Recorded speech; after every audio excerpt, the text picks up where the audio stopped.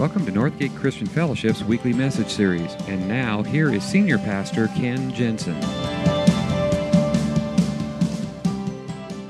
So we're in this series, What Jesus Said About That. And today we're going to talk about what Jesus said about sin. And I thought the best way to introduce the topic would be turn to the person next to you and tell them your deepest, darkest, most secret sin, okay? No. Got a lot of nervous looks going on in that moment. He's like, is he serious? Wait a minute. But, it's interesting. When you bring up the topic of sin, everybody gets a little bit nervous. A little of those guilty feelings and all those kinds of things kind of creep up. And you're probably wondering, what's he going to do in this message? Is this going to be like a hellfire and brimstone message? No, it's not. Well, maybe a little, but no, I'm just kidding. But we are going to talk about sin. We're going to talk about sin because Jesus talked about sin. And we're going to look at a real difficult passage, okay? We're going to look at a very difficult things that he had to say and why he said them. And then we're going to finish up looking at a story of what Jesus meant and how he actually lived that out to the people around him. So we're going to be in Matthew chapter 5, if you want to turn there. It's part of Jesus' Sermon on the Mount. And we're going to be in verse 20, 21, 22, to skip down to verse 27, down through the end there, verse 30. So this is what Jesus said. I tell you that unless your righteousness surpasses that of the Pharisees and the teachers of the law, you will certainly not enter the kingdom of heaven. You have heard it said to the people long ago, you shall not murder, and anyone who murders will be subject to judgment. But I tell you that anyone who is angry with a brother or sister will be subject to judgment. Again, anyone who says to his brother or sister, Racha, is answerable to the court. And anyone who says, you fool, will be in danger of the fire of hell. Verse 27. You have heard that it was said, you shall not commit adultery. I tell you, anyone who looks at a woman lustfully has already committed adultery with her in his heart. So if your right eye causes you to stumble, gouge it out and throw it away. It is better for you to lose one part of your body than for your whole body to be thrown into hell. And if your right hand causes you to stumble, cut it off and throw it away. It is better for you to lose one part of your body than for your whole body to go into hell. Wow. Okay, so we're going to close in prayer and we'll be dismissed. That's some pretty strong language, okay? What is Jesus saying here? What is that all about? Now, let me just kind of tell you up front. He is using a very common teaching method called hyperbole, okay? He is not advocating self-mutilation, okay? That's not what he's doing here. But what he is doing is just making a very strong point, a couple of points when it has to do with sin. So that's where we're going to start today and what he has to say about sin. And I want to start with this thought. Sin is about more than your bad behavior. Okay? It's about more than behavior. It's about more than action. See, our tendency is to turn sin into a list of rules and regulations, a list of do's and don'ts, or King James Version, thou shalt and thou shalt nots, okay? That's what we tend to do. That's how we tend to think of it. And the Pharisees and the teachers of the law that Jesus refers to here, they were experts at that. What they did was they formed what they called a hedge around the law, that the law said this, okay? But to make sure that you don't break the law, they kind of formed a hedge of smaller infractions to let you know what it meant to break the law. So if you broke one of those, it stopped you before you actually broke the law, okay? They called it building a hedge around the law. And that's what the Pharisees and the teachers of the law were all about. That's what they did, their living was all about. And Jesus comes along and he says, listen, unless your righteousness exceeds that of the Pharisees and the teachers of the law, you're not even going to see the kingdom of heaven. Now, it sounds like he's setting the bar really, really high. But in truth, he's actually setting it quite low. Because what he's saying in that is sin and the law is not about rules and regulations, do's and don'ts, thou shalt and thou shalt nots. It's actually about something much deeper than that. And it goes to the heart of who we are. So he says, you have heard it was said to the people long ago, you shall not murder. But I tell you that anyone who is angry with a brother or sister will be subject to judgment. Anyone who says to his brother or sister, Racha, which is a term of derision and contempt, is answerable to the court. And anyone who says, you fool, will be in danger of the fire of hell. Now, what he's saying is that sin goes much deeper than that. It goes to the heart of who we are. When we reduce sin to a list of do's and don'ts, when we reduce it to rules and regulations, what we end up doing is trivializing the true nature of sin. And because what we do is we can always point to those things that we don't do. We tend to think of sin in terms of like we do our legal system. Like there are misdemeanors and there are felonies. And as long as I'm not a felon, I'm still a pretty good person, okay? And that's actually how we tend to think of it. It's easier to explain or excuse or even deny the problem that we have ourselves with sin. And what the truth is that sin reveals the truth about who we really are. Because it goes to the heart of everything. Picked up a book not too long ago called The Honest Truth About Dishonesty. It's written by a guy named Dan Ariely. And the subtitle is How We Lie to Everyone, Especially Ourselves. And the premise of the book, he is actually a professor at Duke University, professor of psychology, actually one of the chairs there. And they've been doing all of these studies on why it is that people, little lies and little cheating, this and that, but still kind of think of themselves as a pretty good person. He says the central premise of the book is that we live with these two competing interests. That on one hand, we want to believe that we are good, moral, upright people. But on the other hand, we will lie, cheat, and steal to a certain degree if it will benefit us in some way, shape, or form. Okay? And so what we have, every one of us has this kind of built-in fudge factor, okay? And it's the way that we excuse our minor misdemeanors. And so we can say things like, well, I'm not a murderer, so I'm really a law abider, okay? I'm not an adulterer, so I really am a holy person. And it kind of works that way in every one of us. It's why, for instance, even though the speed limit is 65 miles an hour on the freeway, because nobody drives 65, I mean, nobody expects you to drive 65, and I wouldn't want to drive under the limit, so I have this fudge factor of about 5 miles. 5 miles an hour. I can drive 70 miles an hour, and in the spirit of the law, I am being a law abider. Some of us, our fudge factor is a little bit bigger. Okay?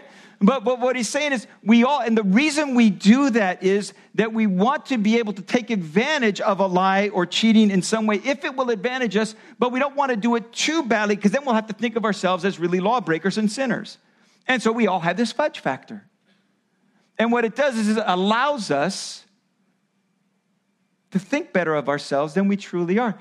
And the truth is that our sin reveals who we really are at heart. So Jesus says, so you have heard it was said, you shall not commit adultery. But I tell you, anyone who looks at a woman lustfully has already committed adultery with her in his heart.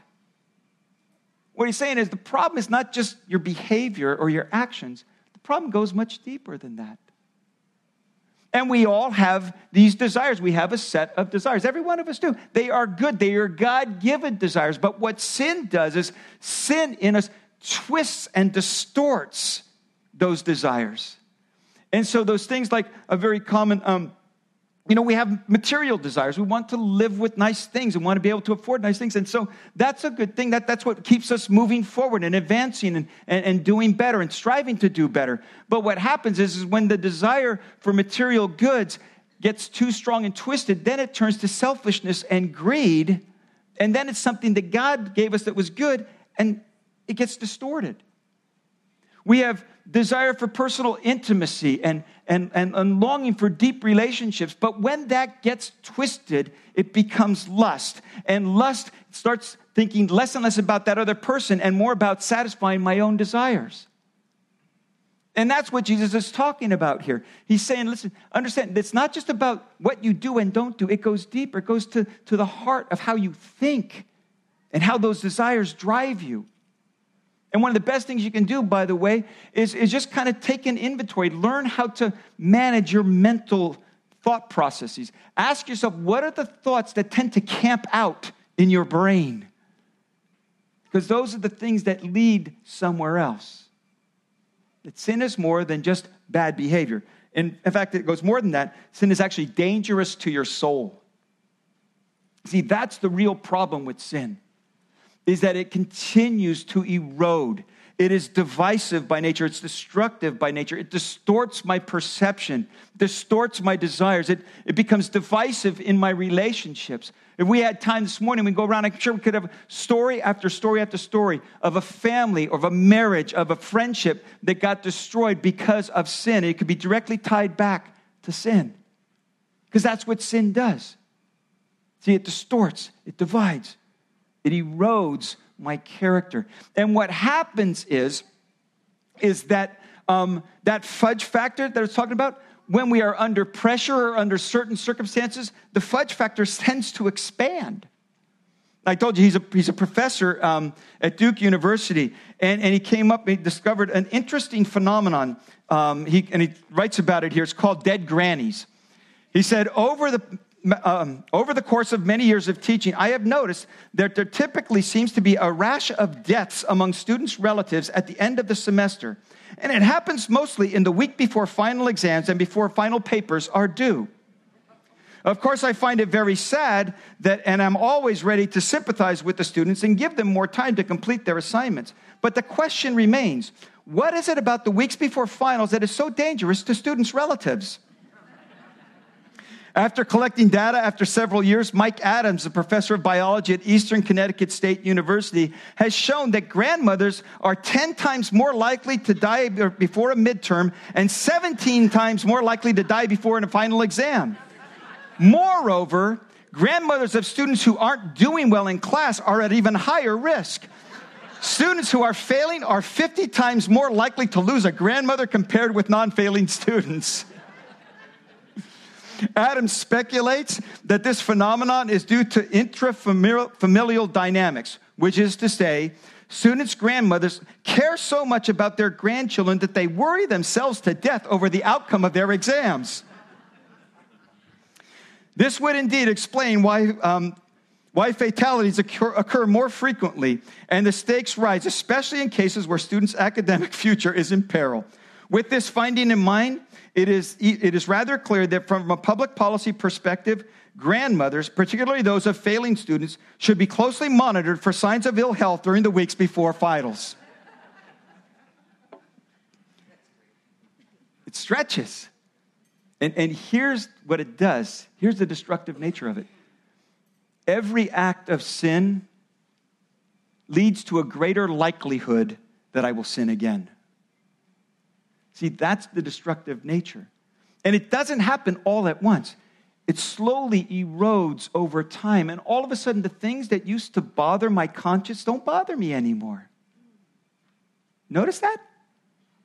The things that used to be a big deal to me are not quite such a big deal anymore. I just kind of got used to it. And now the bar moves out. And those things that really used to bother me, now they don't bother me quite so much either. And that's the destructive nature of sin. Ultimately, it destroys our soul. Dan Ariely calls this the what the hell syndrome. It's the point that we get to in which we say, why bother trying anymore? It's why someone who is doing really, really good on their diet and goes out to lunch or to dinner with a friend who has a burger and fries and is offered a fry and just takes one French fry. But one French fry leads to another French fry, which leads to another French fry, which gets to the point where forget the salad, I'll have the burger and fries. And they totally give up on the diet. I'll start again tomorrow. See, that's what happens. That's how sin erodes. And finally, we get to a point where it's like, why bother? You said, understand what it does to your soul.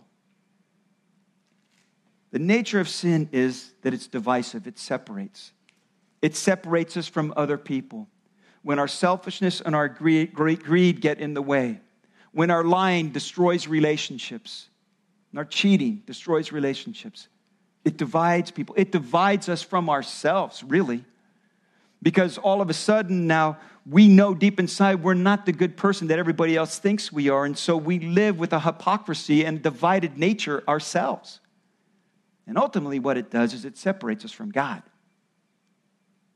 And it's that separation that Jesus speaks about when he says, if your right eye causes you to stumble, gouge it out and throw it away. It is better for you to lose one part of your body than for your whole body to be thrown into hell.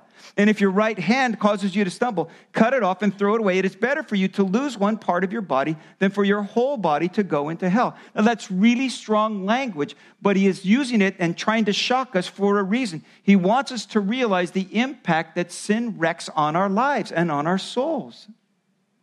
It's shocking. But in essence, what he's saying is you wouldn't think of actually gouging out your eye, and you wouldn't think of actually cutting off your hand, but what you don't understand is that's what it is doing to your soul every single time.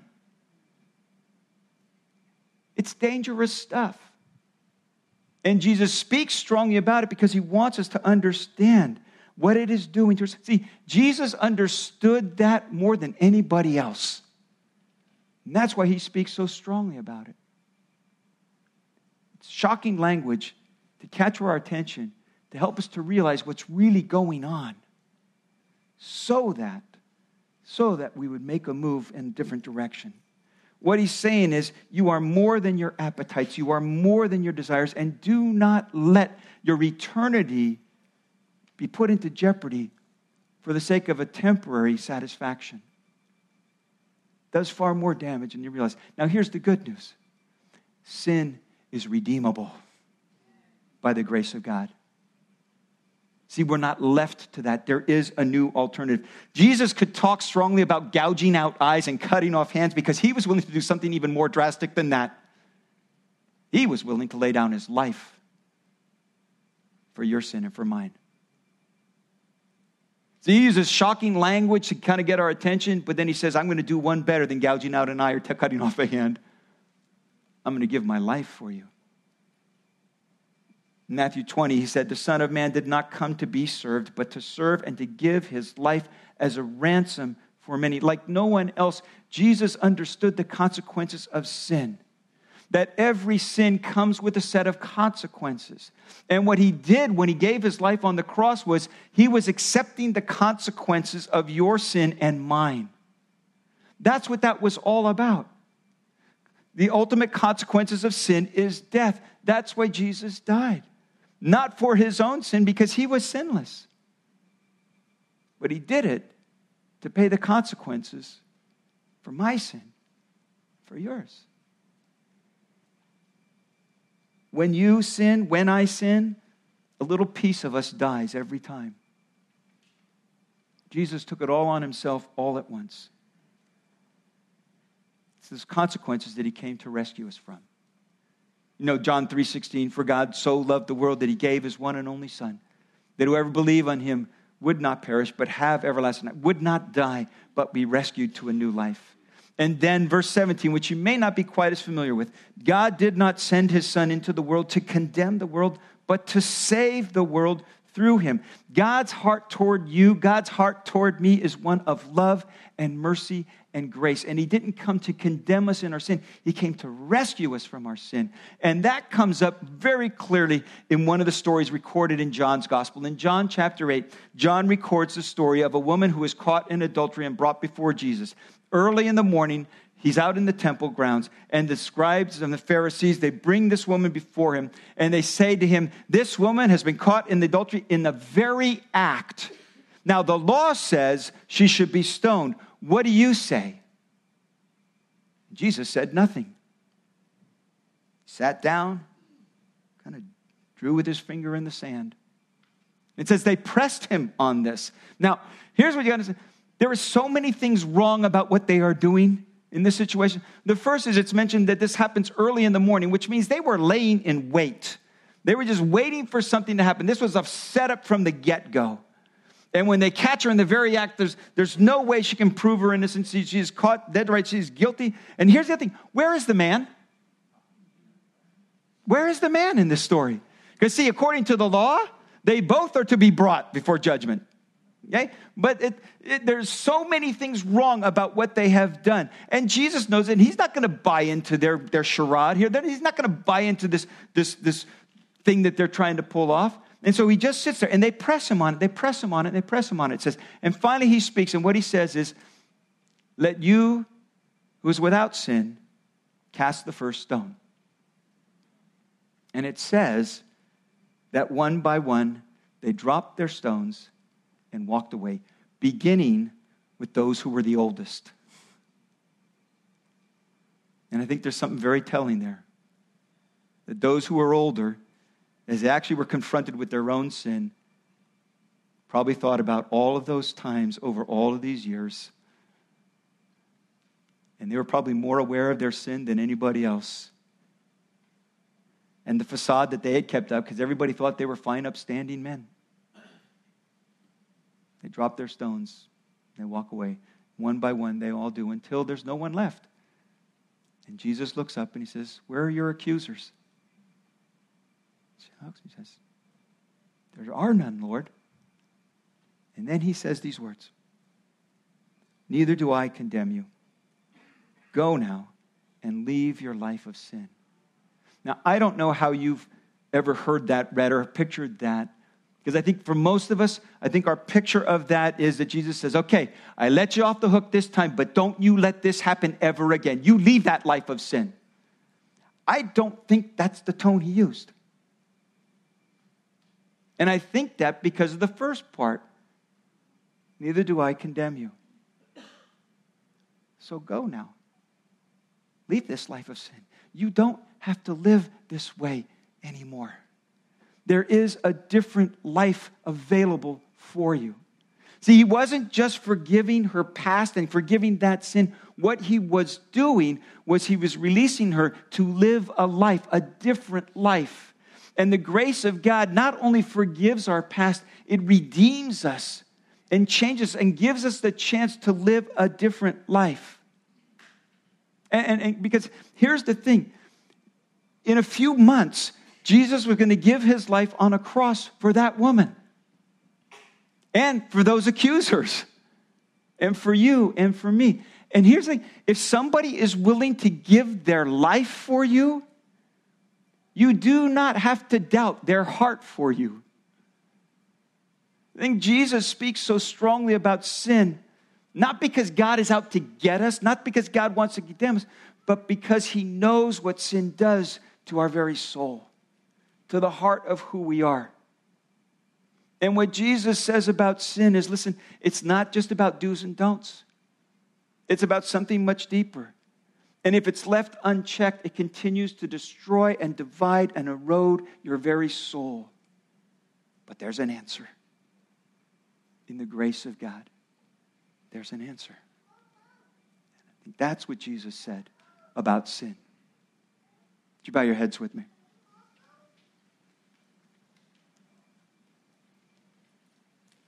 This is God's heart toward you. He loves you. His heart is a heart of mercy and grace and compassion. He loves you, but he hates the sin that is destroying you from the inside out. And that's why he didn't just come and condemn sin. He came to redeem you from your sin. And you might be here today and you're struggling with a particular issue in your life. It might be a habit or a behavior or an action, but the heart of it goes something deeper than that. And that's where the healing needs to start. And it doesn't matter how long you've been a Christ follower or how well you've been doing or not doing. His mercy and his grace is unending. He will always forgive. He will always be there to redeem. But we have to be willing to admit our need. And if you find yourself here today in one of those places where there's a struggle, there's a temptation, there's an addiction, there's something going on in your life, and you just feel like it's never going to change, I want to tell you it can. It can, by the grace of God. And I would love to pray for you and with you as we close today. And if there's something going on in your life and it's a struggle and it's been an ongoing battle, and you could use some prayer, if you could use just some encouragement today, and I could pray for you as we close, I would love to do that. Would you just raise your hand and hold it up? And when you do, look up and catch my eye, because I want to acknowledge you and say, I'm praying for you. Yeah, yes.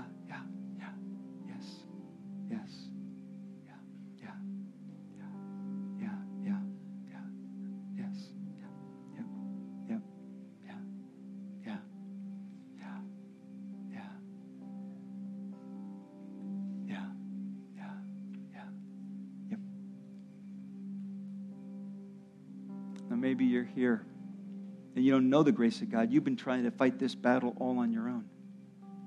And maybe you're doing pretty good at it, but deep down inside, you know you're not the good person everybody else thinks you are. You know deep inside, and it bothers you. I want to tell you, there is freedom from that today in the grace of God. And maybe you've never done this before, but today you can take a first step of faith. And all you got to do is admit, Lord, this is my need. This is my sin. And I can't fix this, and I can't undo it. In your grace, because of what you did for me on the cross, would you please forgive me and give me that new life? I want to follow you. I'm going to put my trust in you. And you've never done this before, but today for you, it's a first step of faith. Same thing, would you just raise your hand and hold it up long enough for me to acknowledge you and pray for you as we close? Anyone?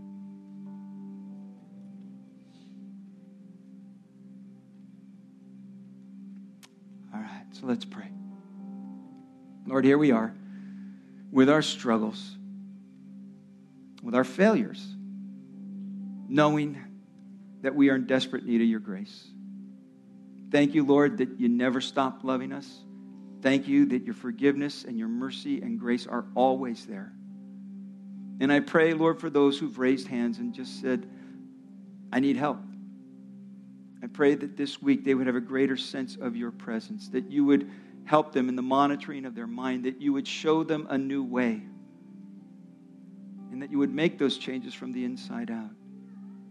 In our willingness to admit our need, Lord, may we find your strength for our weakness. For we pray these things in Jesus' name. Amen.